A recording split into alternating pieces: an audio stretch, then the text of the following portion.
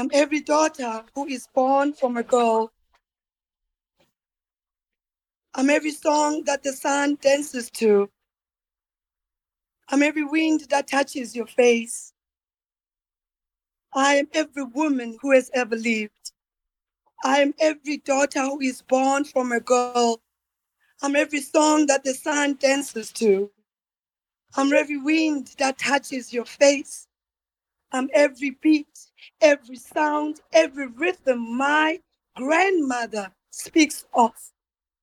I'm every poem born. I am the pride in my mother's eyes. I'm every dream, every step, every story untold.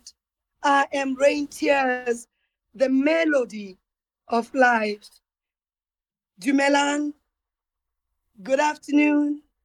Hello, my name is Napo Mashiani. I'm a mother, a partner, a director, a playwright, poet, performer, and a very proud South African woman. And like all the other sister friends out there in the world, I too am affected by the issue of gender-based violence. Perhaps the most pressing problem we must confront as society in these contemporary times. Today, Banabesu, we are going to confront this complex issue from both a human and societal perspective, as well as economic perspective, because cognitive financial issues and the issue of gender-based violence do intersect. On top of that, it is no accident that our Spaces session today corresponds with 16 days of activism against gender-based violence in South Africa. Just a trigger warning, some of the issues we're going to discuss today will be of a delicate nature and may be disturbing to some. While we'll be trying by all means and all time to tackle these subjects with sensitivity, we do need to offer a warning to those out there who may find this particular discussion and its nature difficult to hear or to really bear with. I'm not alone. I'm with excellent guests. Three phenomenal, powerful, game-changing women who all have important contribution to make in adding to our important conversation about gender-based violence and how we as a society can tackle it. The first person who is part of my guest list is Mara Glenny, who is the founder of Tears, a leading non-profit organization combating sexual violence. She's also a survivor of a life-threatening traumatic event. My second guest is another sister friend, Romantha Buotha, who is a journalist and a community leader for Dope Black, which is a community organization that is designed to improve the outcome of Black people globally. She will give her opinion on the link between financial dependence and then gender relations, and discuss where the issue of gender-based violence intersect with other factors within our society and within our personal relationships. My third guest, Kitineo Zamela, who considers the issue of gender-based violence close to her heart. Dineo will speak to the complex links between financial dependence and intimate partner violence. To all my guests, I want to say thank you so much for joining us to this important Twitter Spaces session. If you're out there and you would like to join this particular conversation, please use the hashtag #HearHerVoice. Hashtag #HearHerVoice. Or do tag at Standard Bank ZA on Twitter. At Standard Bank ZA on Twitter. Banabeso, ladies and gentlemen, the question that we all are going to address and that we often want to deal with is, can we make progress in the fight against gender-based violence? My take, and within the hashtag of Hear Her Voice, is that yes, it can be. We can make progress in fighting collectively and collaboratively when it comes to gender-based violence. I wouldn't want to take too much of time. I want to start bringing in my guests, and I would like to first invite Mara. And really, Mara, throw in one of the first questions that inspired you to open your organization. Can you share, please, with me and the rest of our community and society, what was the journey following the traumatic event that happened to you, which led to you starting an organization called Tears? Hello, everybody. What a privilege to be able to share with you today. And one of my absolute views in life is that if women stand together, we can change the world. So we need men to walk with us, of course, but together we can change the world. So my story starts that I never really understood abuse. I think most people could identify with that. You see life around you, you see things happening, but it wasn't defined. It only really was with the movement of the Me Too movement where people really got a definition. So in my case, I was married and I realized that I had an abusive marriage the whole time, financially, verbally, and emotionally. But my catalyst really happened when I discovered that my husband was having an affair and I gave him an ultimatum. At this time, he waterboarded me, which nearly cost me my life. And suddenly, everything that I thought I stood for, everything I thought I valued, seemed to evaporate before my eyes. And like and many women in this country, suddenly you don't know where you belong anymore, because what we do unwittingly is we make our lives around our family and we forget about self-care. So I guess my message today is I have survived, I have thrived, and I get up every day to have the privilege of doing the most amazing, amazing job. Can you imagine getting up every morning and knowing that today you'd be able to help somebody change their lives? So I feel privileged that I was on that long journey, which started with my personal abuse, and I'm in a position today of helping people. You see, when I went to the police station to ask for help, they told me to come back on Monday, and I was scared and alone and ashamed, and I was desperate for help. So what I did is I started when I became well, which took me quite a long while. I started an organization where on your phone, anywhere in South Africa for free, you can dial this number, which is star 134 star 7355 hash. On that number, you'll get the three nearest places that can assist you in your geographical area. And then some 2 years after we'd been running Tears, we added a service for emergency. So on that number, you can also request emergency assistance. Because I don't think that as women, we learn how to support others enough. Because I was so lonely and ashamed when I got abused. And I'd been very badly physically hurt. And people couldn't look me in the eye as if I'd perpetrated the violence on myself. So one of the things that we need to do if we've been abused, number one, is get help. And number two, from our lesson and from watching other women, is realize that you can't do it alone, but neither can they. So what a privilege it is to be here today and meet all of you women. And of course, there are a few men, and have the privilege of sharing a little bit of my journey. Thank you. Thank you so much, Mara. I do believe that as a fellow sister friend, just the tenacity and the resilience that you present here today and being able to use something that could have been a traumatic experience and turning it into a blessing that really allows other women who might be going through the same thing to really know what to do and to really not feel alone. I would also like to bring my second guest, Ramantha Buota. Ramantha, I would like to find out from you, especially when it comes to Dope Black, which hopes to improve the life of Black people globally. How do issues involving and probably including the treatment of women and children intersect with this particular mission when it comes to your organization? Thank you, Napo, and thank you so much for everyone who's taken time on a Friday afternoon to listen to this very important discussion. Mara said it so beautifully towards the end of her first point, is that we can't do it alone.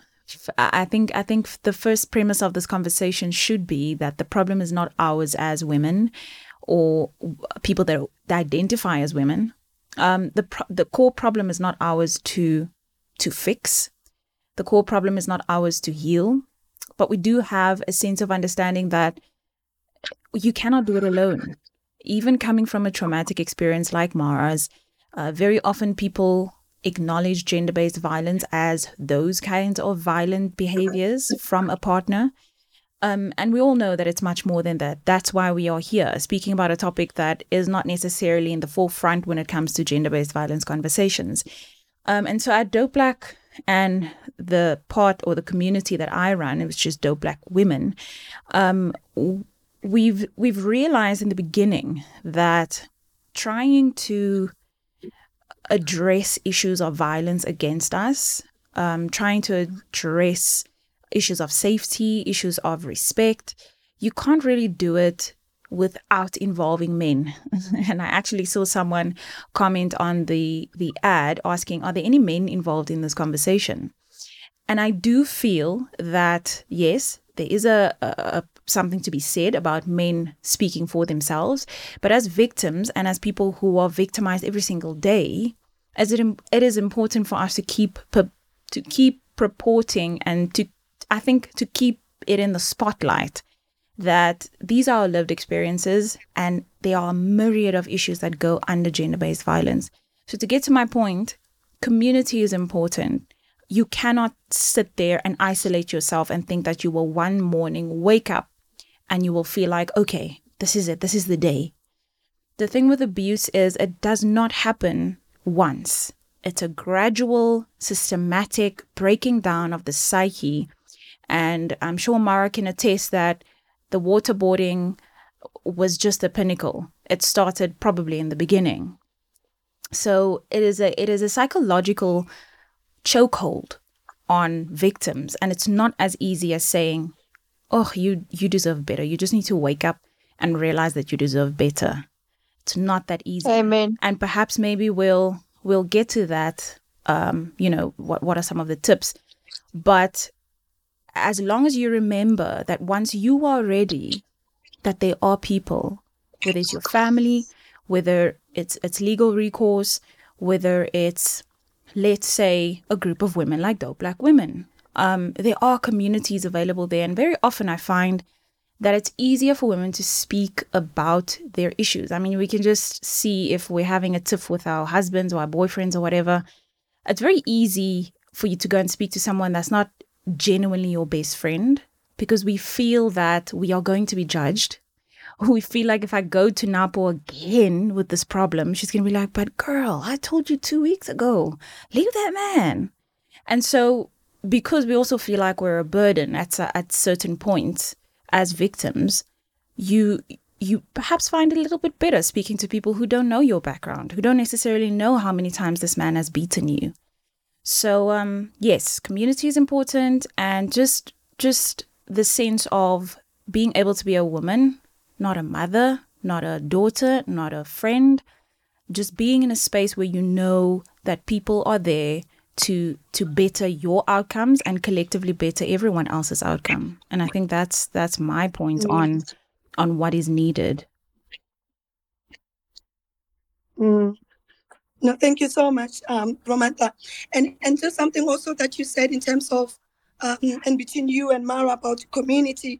You know, there's an African saying that says, It takes a village to raise a child. Mm-hmm. And I feel like as we progress and deal with issues that affect society, it will also take all of us to create change, Yeah. to bring about, to instigate this kind of conversations, and beyond just us as women or as sister friends or as mothers, as sisters, that we really need to include our partners, our uncles, our fathers, and etc. I want you to join the conversation. And as somebody who comes from, with a little bit of, or possibly a vast experience in terms of finances, and I suppose it's also why I value this conversation organized by Standard Bank ZA when it comes to finding the link between financial issues and issues of gender-based violence, right? Often we don't think how linked and how they intersect. Can you please just give us an overview of what do you see, what do you know, what can we reflect on when it comes to this, financial issues and issues of gender-based violence? Thank you, Napo, and thank you to everyone who's made time to join us. So, Napo, I think, sometimes financial abuse isn't as obvious as, you can point and show this is physical abuse. Emotional abuse is a bit more insidious, and then as an extension of that, financial abuse comes into it. And I think whenever we talk about financial abuse or dynamics where one partner has a lot more economic control, we often want to reference very transactional sort of typically what we see on TV and movies and what social media sort of promotes as this is what financial abuse looks like. But the reality of it is it is a very insidious form of abuse. Much like, sometimes you don't realize you're being emotionally abused because a person might not be swearing at you, but they just chip away at you in the smallest of ways. And when we think about financial abuse, you might think it's just complete control over your money, lack of information, not giving you enough. And definitely those are things. But it also looks like career sabotage. It looks like academic sabotage. When you are wanting, as a woman, as an individual, to empower yourself and move forward and lift yourself economically by getting an education, which gives you access to better job opportunities, by, committing yourself to your work so that you can get that promotion, and your partner actively sabotages those attempts. They'll create situations in the home. They'll create the most flimsy of excuses, the most ridiculous, and they'll threaten you with the relationship, with, affairs, cheating, as a mechanism to control you. And that is largely an emotional abuse problem, but it ultimately undermines your attempt at finding financial stability. And obviously there are other things, partners who will spend money, who refuse to be accountable. So if you've decided, both of you, you're going to run this joint household, but only you are the one who always has to justify why you need 50 Rand, 100 Rand, money for hair, money for this. Whereas your partner goes, spends things and they get away with it. And sometimes, you might think, okay, but how does career sabotage, how does somebody sabotaging your education look like? We could be here building something, and we've agreed that, we discuss family finances, and I say, I would like to complete my degree or start a new degree. And then my partner says, no, we don't have money for that. 2 weeks later, they've bought a new pair of shoes, but we didn't have money for my education, but there's money for your shoes. And then when you try and ask or try and, confront them about it, you're dismissed, you're beaten, you're silenced. They just find a way to justify why you don't deserve that which you need to move forward. And, you don't really see it, but money is also a very big tool that abusers use to isolate you. And that's what abusers do, right? They isolate you. They cut you off from your friends because they know your friends will be chirping in your ear, leave, leave, leave. Mm-hmm. They isolate you in so many ways, but they can isolate you just through economic disruption. And that's a very real thing. And it always starts small things, you know. And sometimes I think we think, but you know, you're dependent on a man, and it's not necessarily that. Even the most independent or people, I could say, who are in a good financial standing can still fall prey to abuse, because sometimes it looks like the partner might not be the one who has the financial muscle, but they will exploit and run down your own financial standing just to bring you down to a particular level. If you don't mind, I just want to add, there are two things. There are two things here that we are maybe perhaps just missing.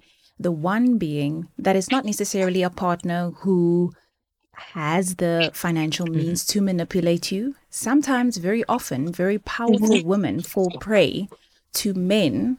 And this is what we've seen on social media of people talking about their experiences. Sometimes, very often, I, as a CEO of a company, falling madly in love with someone who perhaps is of a lower income bracket than I am. And systematically, that person sabotages my finances. Absolutely. And that's the other side of it, where, you know, women go take out loans for men and take out second credit cards for men. And, you know, oh, it's his birthday, I want to get him a PS4. And you know, you being coerced into doing all of these things because you feel, oh, I want to spoil him. He deserves it. He loves me so well. He doesn't cheat. So I want to do these things. So very often you are slowly but surely coerced into these situations. And then secondly, something I read, and I apologize if the writer of that article is listening, but in the Mail and Guardian, there was this article just basically summarizing a report on the state of fatherhood, which is a very recent report by the Sisonke Gender Justice organization, in collaboration with University of Stellenbosch and the Human Science Research Institute, I think. But it said that, the findings of the report said that even withholding social grant money from women, not giving them access, that is gender-based violence. But I think the biggest one is child maintenance. How men manipulate women to do what they want them to do, or they prescribe what needs to be done with the money that they pay for child maintenance. They use it as a tool to manipulate, to coerce women into very tricky situations. So, I mean, I'm sure there's a myriad of other examples that people can make, and perhaps someone in the audience has a different story than what we have mentioned. But it goes deep, and as abuse goes, there's no one fits all kind of way that it looks like, but you know I'm being abused. You know that this is not right. Yeah. And I think you do make a very important point, you know, in terms of we sometimes think of disenfranchised women who are, you know, at someone else's beck and call, but it definitely does happen the other way. And I think we are going to touch on that a bit later. It does. Many of us, especially with the change of the economic change, with a lot of opportunities being given to women, there's been a huge shift in terms of different layers of economic abuse or financial abuse. If you've just joined our conversation, it's hashtag Hear Her Voice. And if you want to take a friend, if you want to invite a fellow sister friend or a brother who needs to be informed and who needs to join this particular engagement, please do tag at Standard Bank ZA. Mara, I want to come back to you and Yes. having heard what, you know, Romantha and Dineo have been talking about in terms of the financial independence and abuse. I think for me, I'm very, very much, you know, especially within your situation and you reflecting on your experience and having opened your world of experience to all of us. What would you say are the biggest cause of women staying in abusive relationships? Do you agree with Romantha and Dineo, or are there other factors that we really need to also consider beyond just this particular, you know, some of the issues that they've raised in this regard?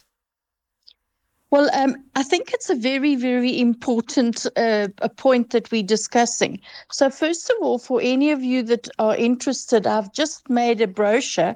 In fact, it only was delivered this week from the print shop, called Leaving an Abusive Relationship. So, anybody who wants it, you can text me on this group, and I'll email it to you. So, thank you for asking that absolutely vital question. Statistics show that it takes a woman 7 times to leave an abusive relationship. And those are international statistics. We don't have them for South Africa, but we know that it takes very, very long. And so there are a whole group of reasons people don't leave. So I would like to start off by saying, because I stayed too long, I was nearly killed. And so I'm very conscious of why we stay too long. But some of them are that have given up our independence to become part of a unit, and we've lost touch with it. So many of the women, while we're talking about financial abuse, many women haven't got their own banking account. So when I am speaking with someone who is thinking of leaving, I start off with and obviously this is not a life-threatening situation, because if you are in a life-threatening situation, you leave. You keep alive. But if you're not in a life-threatening situation and you need to start to regain your individuality, because abuse actually squeezes that away from you. And you need to collect. So you need to open a bank account, and you need to collect. You know how many women don't even have their marriage certificate or a copy of the lease agreement of the house in which they're staying. So I have a list of documents that I give people, and I say, let's start going through this. So the first thing you do is all of those various documentation, because if you're going to go to court, if you're going to split your goods, you have to have the paperwork. Then one of the other things that I do is, because women have often lost their independence. So what are you going to do if you haven't worked for 20 years, or you're married straight from school, and you've been a housewife, which is a very noble profession, but you have no skills? And most likely, often, when you do leave a relationship, they may reluctantly pay child maintenance, but maintenance for you is generally not on the cards. So what are you going to do? So you need to encourage the person. So in answer to your question, why don't people leave? How are they going to live? So we need to actually encourage people, help them to get a course, go to a call center, learn to type, whatever the right place is. Maybe she studied to be a nurse, help her to get a receptionist job. And then one of the other reasons that I found totally amazing when I was in that place is that nobody offered to help me. As you correctly said, one of my fellow ladies said earlier, everybody can give you advice. You know, yes, he was a bad guy, and I did need to leave him, but nobody told me how to do it. You know, you need to actually decide to leave and tell him. So how do you leave it if you've got to share the goods? You went from home and together you bought all the stuff. So you have to look at the paperwork, which is why I said, how did you marry? Or have you a cohabitation agreement? And if lobola was paid, what will happen with it? Do your parents have to pay it back? We weave these very complicated webs around ourselves that indeed are meant to comfort us, but quite often trap us in unhappy marriages. But also what happens is people are just not kind. So someone can say to you, no, he's a terrible man. He's a womanizer. He's got girlfriends. He drinks, whatever. But nobody says, I've got a cottage at my house or a spare room in my flat. You are welcome to come, because people actually are not involved. So I always encourage people to be involved. No, definitely.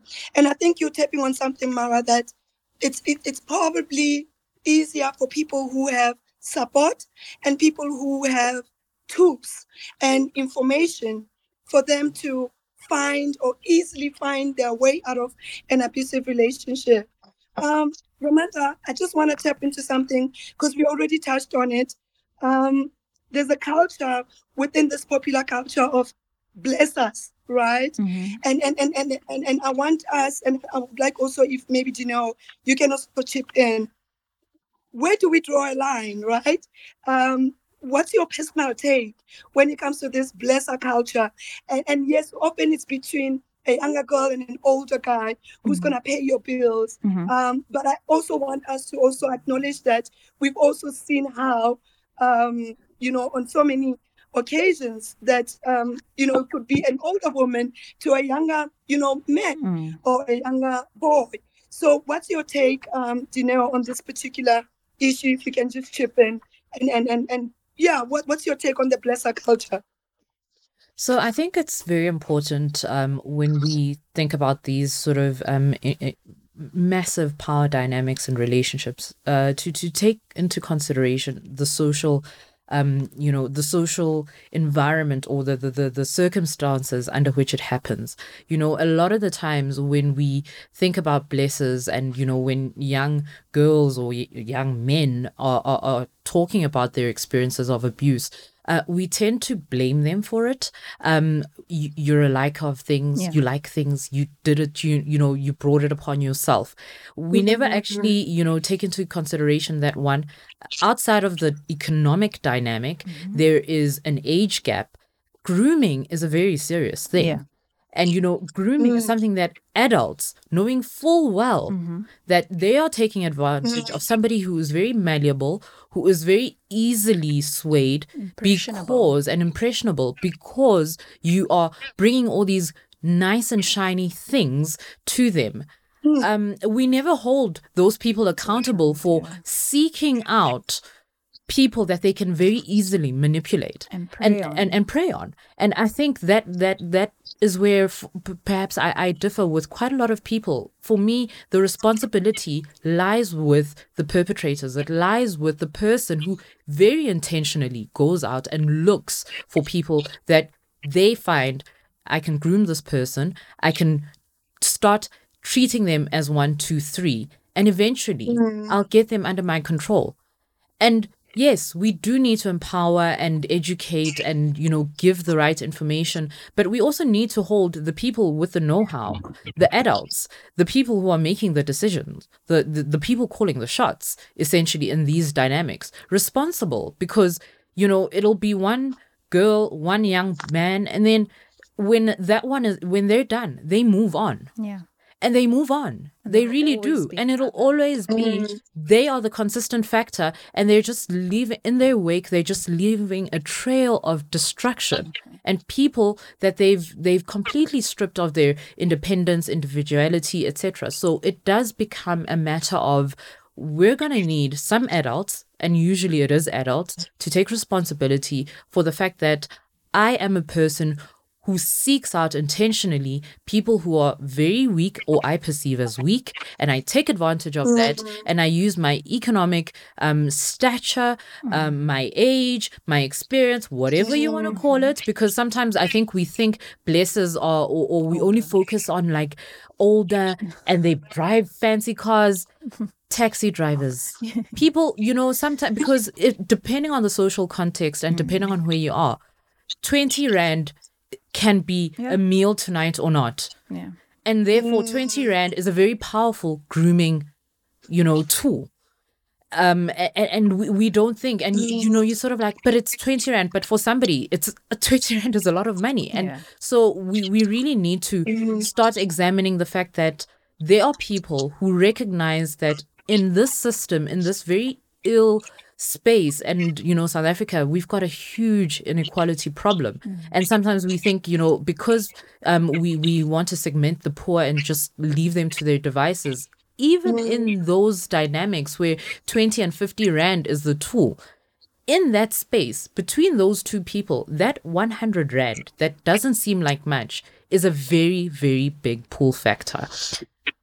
I absolutely agree with you. There's nothing I can dispute there. There's only stuff that I can add. I can definitely I can agree with you on all points, but I do think this conversation is so broad. As much as we're trying to narrow it down, if you just look at the factors that contribute to women being placed in these different scenarios, falling prey to these predators, if you look at the build up to that point, these are very young, impressionable young women who recognize that being young and having a body that looks a certain way, that is currency.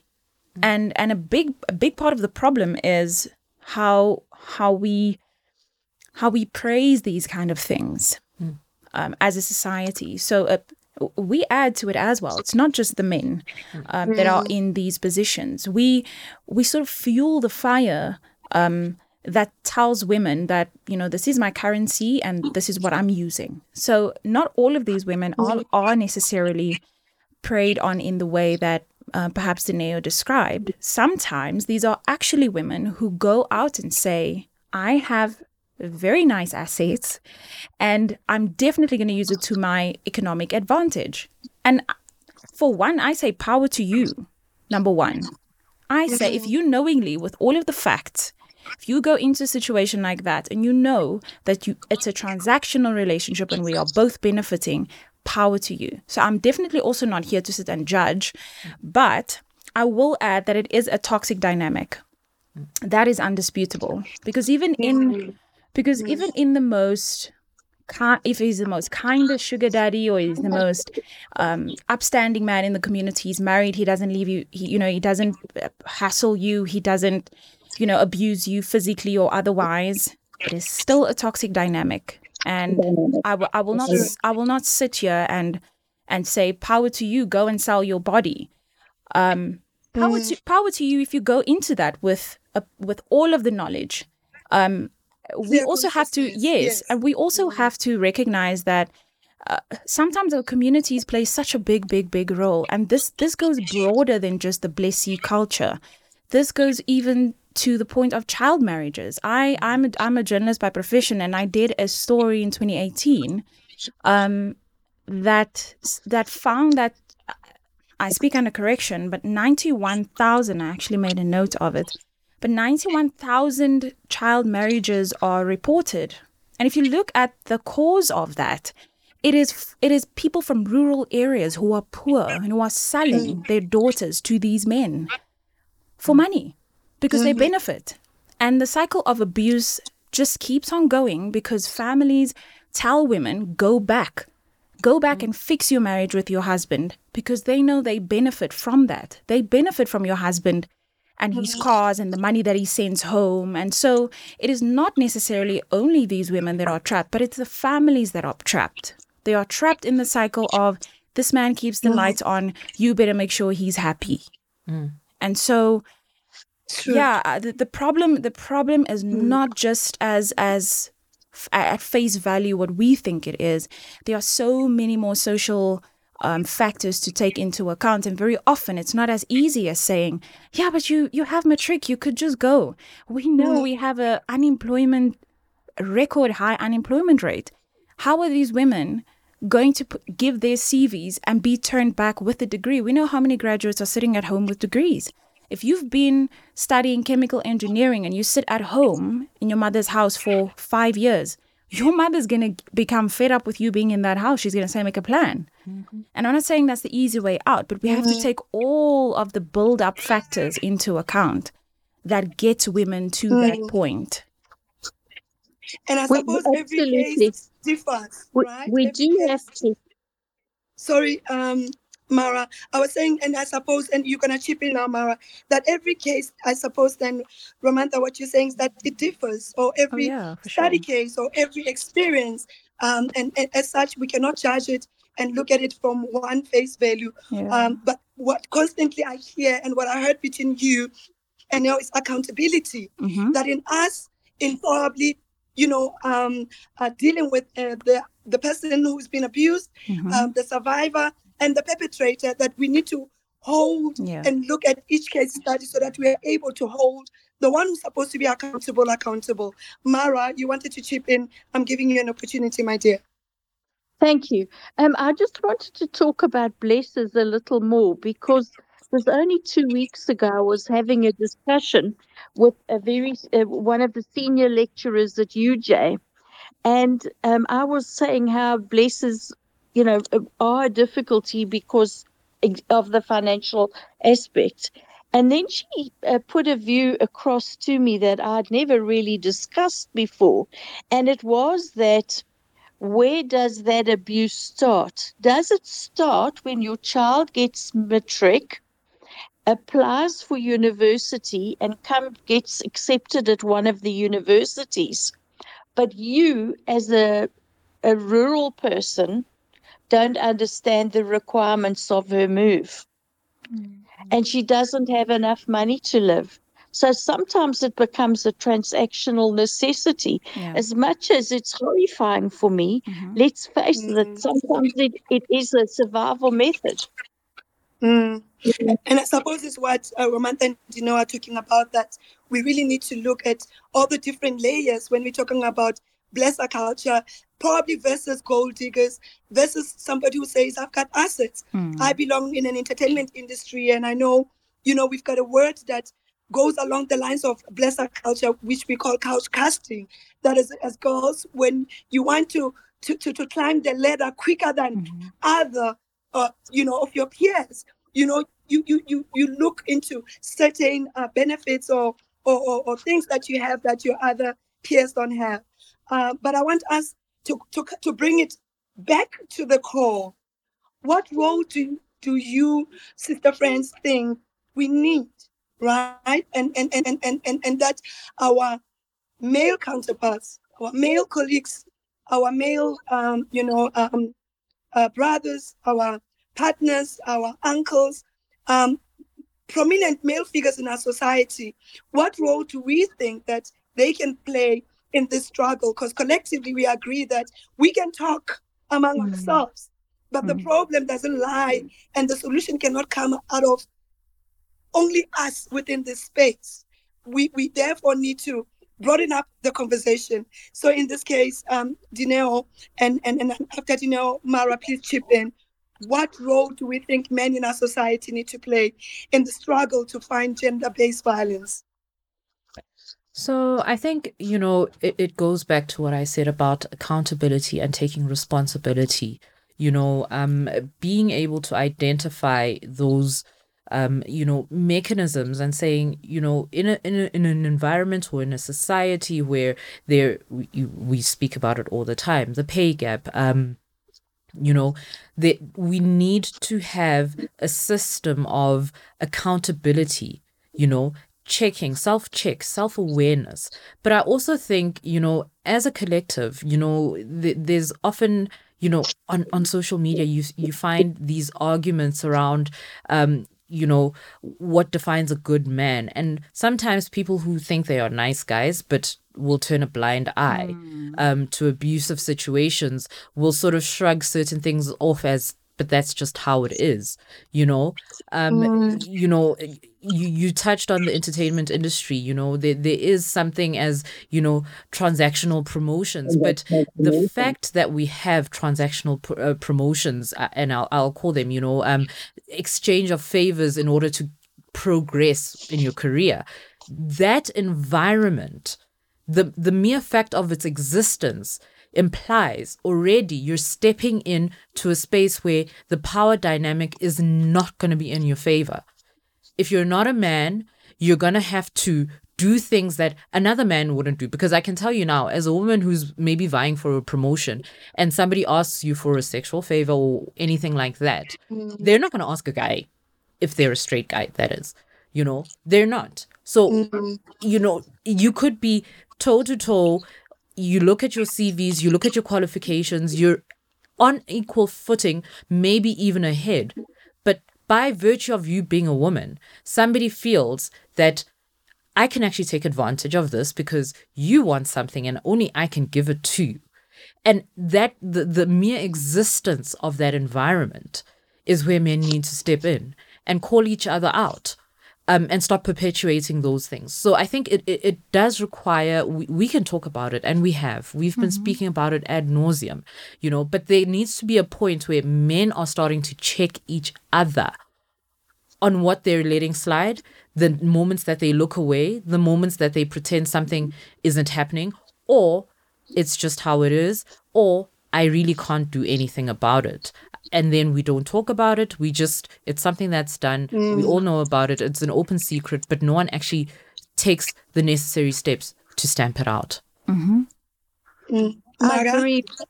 But I recently read a very, I thought it was quite a humorous article in one of the local papers talking about the culture where very executive men, and I'm not talking blessers now in the sense of someone at university, where high-profile businessmen also have a mistress, and I'm using that word, who is kept by them. They keep her in a flat and whatever.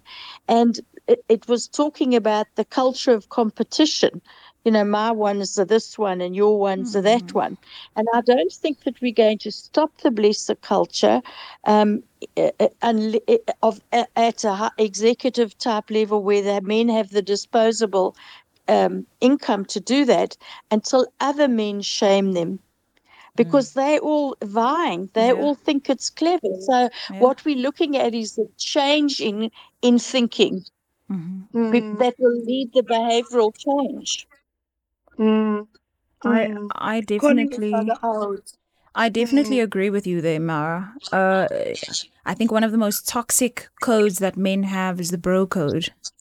And that Yes. that keeps the cycle of violence going because everyone keeps silent. What happens in Vegas stays in Vegas, right? Boys will be boys. Yes. And That's how it is. yeah, Definitely. and I No, think definitely. men have, and I say this, it's a very wide blanket statement, so pardon me if you feel touched, but I feel there is this sense of respectability towards men on men, respectability politics, that they would rather respect another man than speak up against abuse that might claim a life. And that is the That's a that very is the scary real thought. that is the real issue. That's the real problem. That you rather not tell Mike about his business because you and Mike are going to play golf next week Friday. And if you tell Mike now, Mike, I saw your wife with a blue eye, then golf might be out next week. So it's just nauseating speaking about this because it really, really goes so much deeper than just a blue eye. Women are found in freezers. Women are found in ditches. Women are found in shallow graves. Children are found. And it's by men they know. And this pain, this the issue of femicide within our society is inflicted by by people they know. Yeah. It's by people they know. It's a next door neighbor. It's a guy who is from the post office that is a public servant. It is we can name it. Napo, if I can just say on that point, any corporate company that's listening, any business owner that's listening and has a marketing department, anyone that works in marketing, stop purporting this message that only real men rape. Because therein lies our problem. I hear it all the time on the radio. Real men don't abuse, real men don't rape. It's real men that do it. It's the priest, it's the doctor, it's the pharmacist, it's the community leader, it's my uncle. It's real men. These are not fictitious characters from a movie or from social media. The other day I just scrolled past a TikTok that upset me so much to my core. I am actually quite shaking saying this. It is a very, very popular podcast, and I don't want to come on here and bash anyone, but anyone will know when I speak about it. They were talking about the blesser culture, and they had a blesser who takes women to Dubai on the show. And this man was speaking about the most vulgar things that they do. And the podcaster and his co-host was sitting there laughing from their bellies at women being defecated on, at women being urinated on. No, they were sitting there laughing and trying to hold him to account, but in a bro, come on man way. And for them, that was holding that man accountable.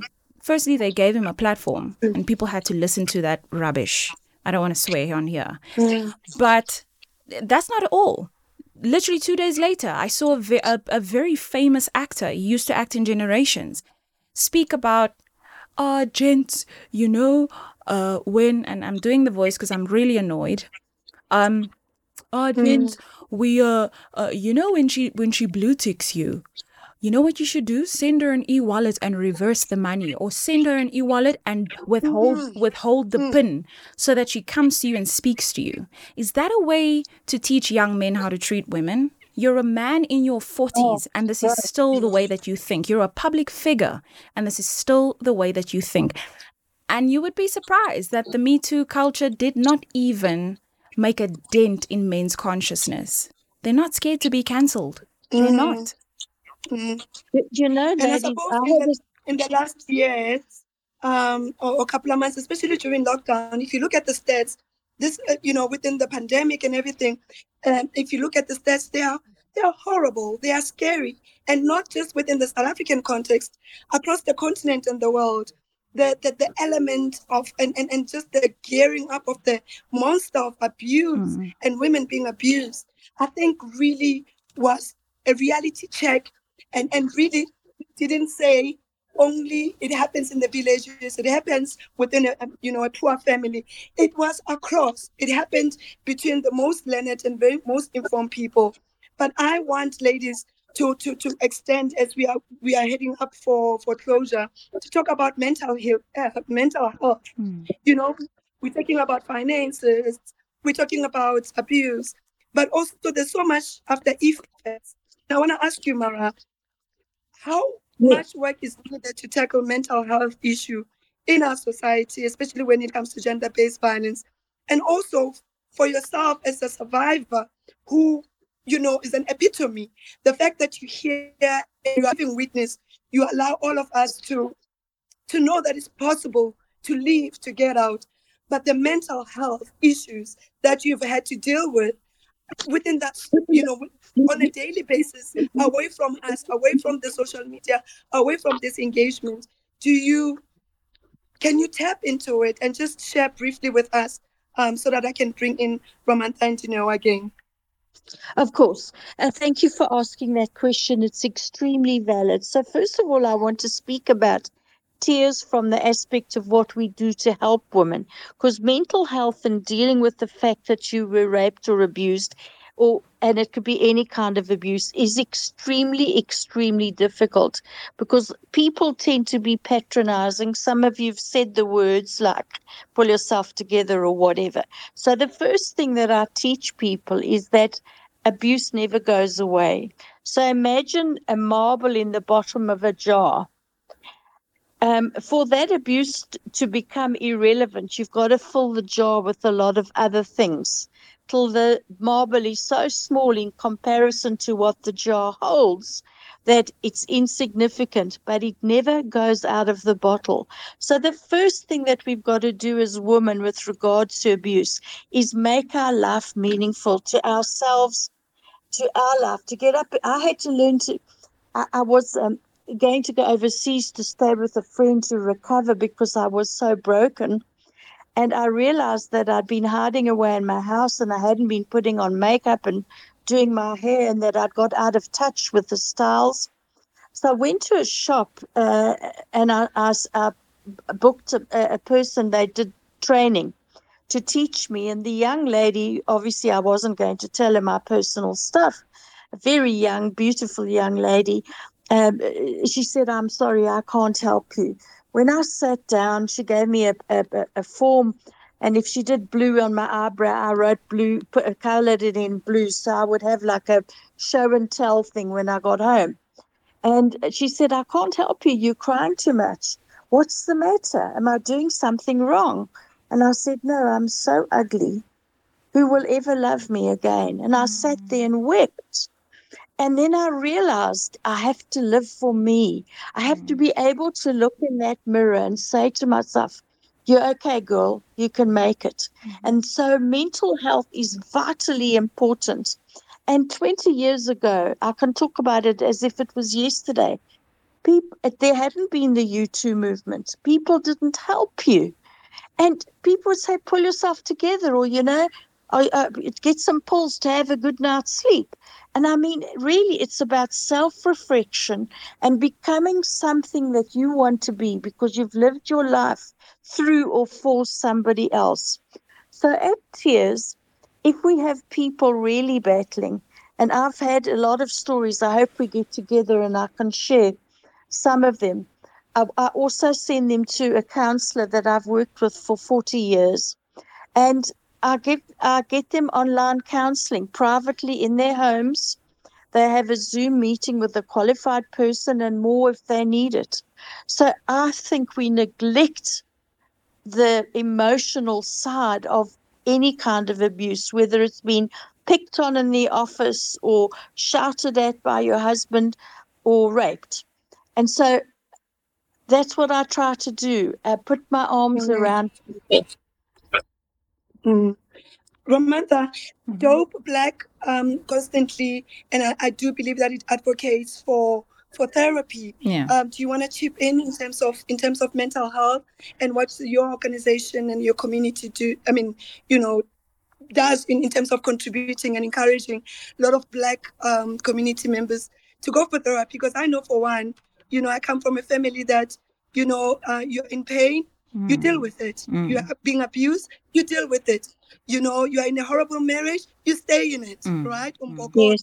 You stay Yes. in those spaces. Do Yes. you want to just please, Yeah. as we're about to close, just before I invite Dineo to tell me about what have you done as Dope? Yeah. Just to, I'll try and summarize, but just to be clear, as Dope Black, we do not possess any counselors or psychologists on hand to help people professionally, but we do encourage taking care of your mental health. Whether that is seeking professional help, whether that is having open discussions, whether that is having one-on-ones. Very often, as I said, it's very therapeutical telling your story and having a soundboard to someone who has no prior background and history of what you have been going through. So same as a therapist, I'm not saying it's solution driven, but it does help in terms of hearing your own thoughts about yourself. And so speaking to Yes. someone who might not necessarily have answers for you. And I think very often, as people who are not professionally trained, we try and give women advice from a very high, airy-fairy narrative that we've heard somewhere, when in actual fact, we are not professionals. The only thing that we can do is be a soundboard and try and get the necessary resources for you to get help. And as friends, as family, we try to fix situations, and it's a natural instinct for you to want to jump and say, come and stay with me, come and do this, but it's not a long-term fix. And so professional help, we know it's inaccessible to so many people. Therapy sessions go from minimum 700 Rand up. And that's True. actually the real thing that we should be advocating for. Just as reproductive health should be prioritized and we make condoms free, just so we should make services of quality. I'm not talking about a therapist that's going to sit and say, and remember, there are different kinds of therapists as well. There are behavioral therapists, and those people are, yes, trained, but they need to be subsidized by government in order to render their services to people who need it most. Because the basic level therapy that people get that are free do not target the problem.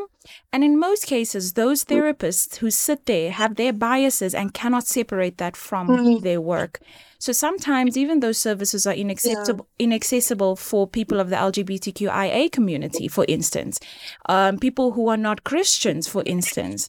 Sometimes, very often, those biases come through and you walk out of that session more guilt-ridden, more confused. Whereas if you've had a behavioral therapist or a behavioral cognitive therapist or even a psychoanalytical therapist, you would get to the root of the problem. And so we advocate for that, but we also know that it's inaccessible. And so in our advocacy, we need to make sure that the money that is spent on the actual proper services. Yes. Thank you. I want us to close with a spark of light. What role do you feel money plays in creating future generations of happier, healthier people? Is there hope? Especially based on this conversation, just briefly, what do what's your take and what's your contribution in leaving us with a spark as we're about to close? Thank you, Napo. So I think one of the things around, money and, money, the goal, it's something that we chase, and, financial wellness is something that we chase, but it doesn't happen overnight. And I think in the context of everything that we've been discussing, it absolutely is possible, to emerge from a situation where you were financially abused, to come out abused in any other way, come out strong. However, I think it's very important to, one, in the process of leaving and rebuilding in that, from coming from that situation, to just be kind to yourself, and understand that it's not going to happen overnight. It's not going to happen overnight. It's not going to happen in a month. It's going to take years. I mean, a person who just, outside of any relationship drama, just getting out of debt is its own headache. So you can imagine with now that emotional and psychological burden. So I think it is very important to be kind to yourself. Take stock. I always say, when you're starting and you're preparing to leave an abusive situation, take stock of your finances, and then go and get the information you need in order to make the right decisions. For instance, Standard Bank has, it's generally, we always speak about it in the context of somebody who is in a dire debt situation. But if you're coming out of a situation where somebody has exploited you financially, that is an avenue. Our debt assist program is an avenue you can use to be able to just say, I need a couple of months just to get it together. I need a bit more disposable income. What are my options? What can I do? That in and of itself. And, you might sit and the plan might, when you look at it, you'll be like, oh my goodness, I'll only be okay after 3 years. But you know what? It's a start. And I think that's the very important thing. It's a start, and starting somewhere, walking towards the light is what's very important, So get a good sense. No, thank you, ladies. I mean, I think I can't even say it much more better, And I know, we can. This conversation, not only is it important, but it's also a game changing, and such an amazing way that Standard Bank ZA, has allowed this amazing, phenomenal woman to be part of the panel discussion. And so I want to thank each and every one of you. I think I'm inspired. My eyes are open. My heart is moved. I know what I need to not just advocate for, even as a creative woman, but also what I can share going into the space of my industry. So, sister friends, ladies, and all our amazing audiences and listeners across the social media, thank you so much for joining us today. Standard Bank will definitely share on the social media different, helpline information, the list that we can pass, we can tag, we can share with those who have not found the spark to leave an abusive relationship. On that note, can we create a safer South Africa for our women and children? It can be. #Hear Her Voice. Thank you, ladies. Thank you, everybody else. Thank you so much. Thank you, everyone. Hope to meet soon again. Another one.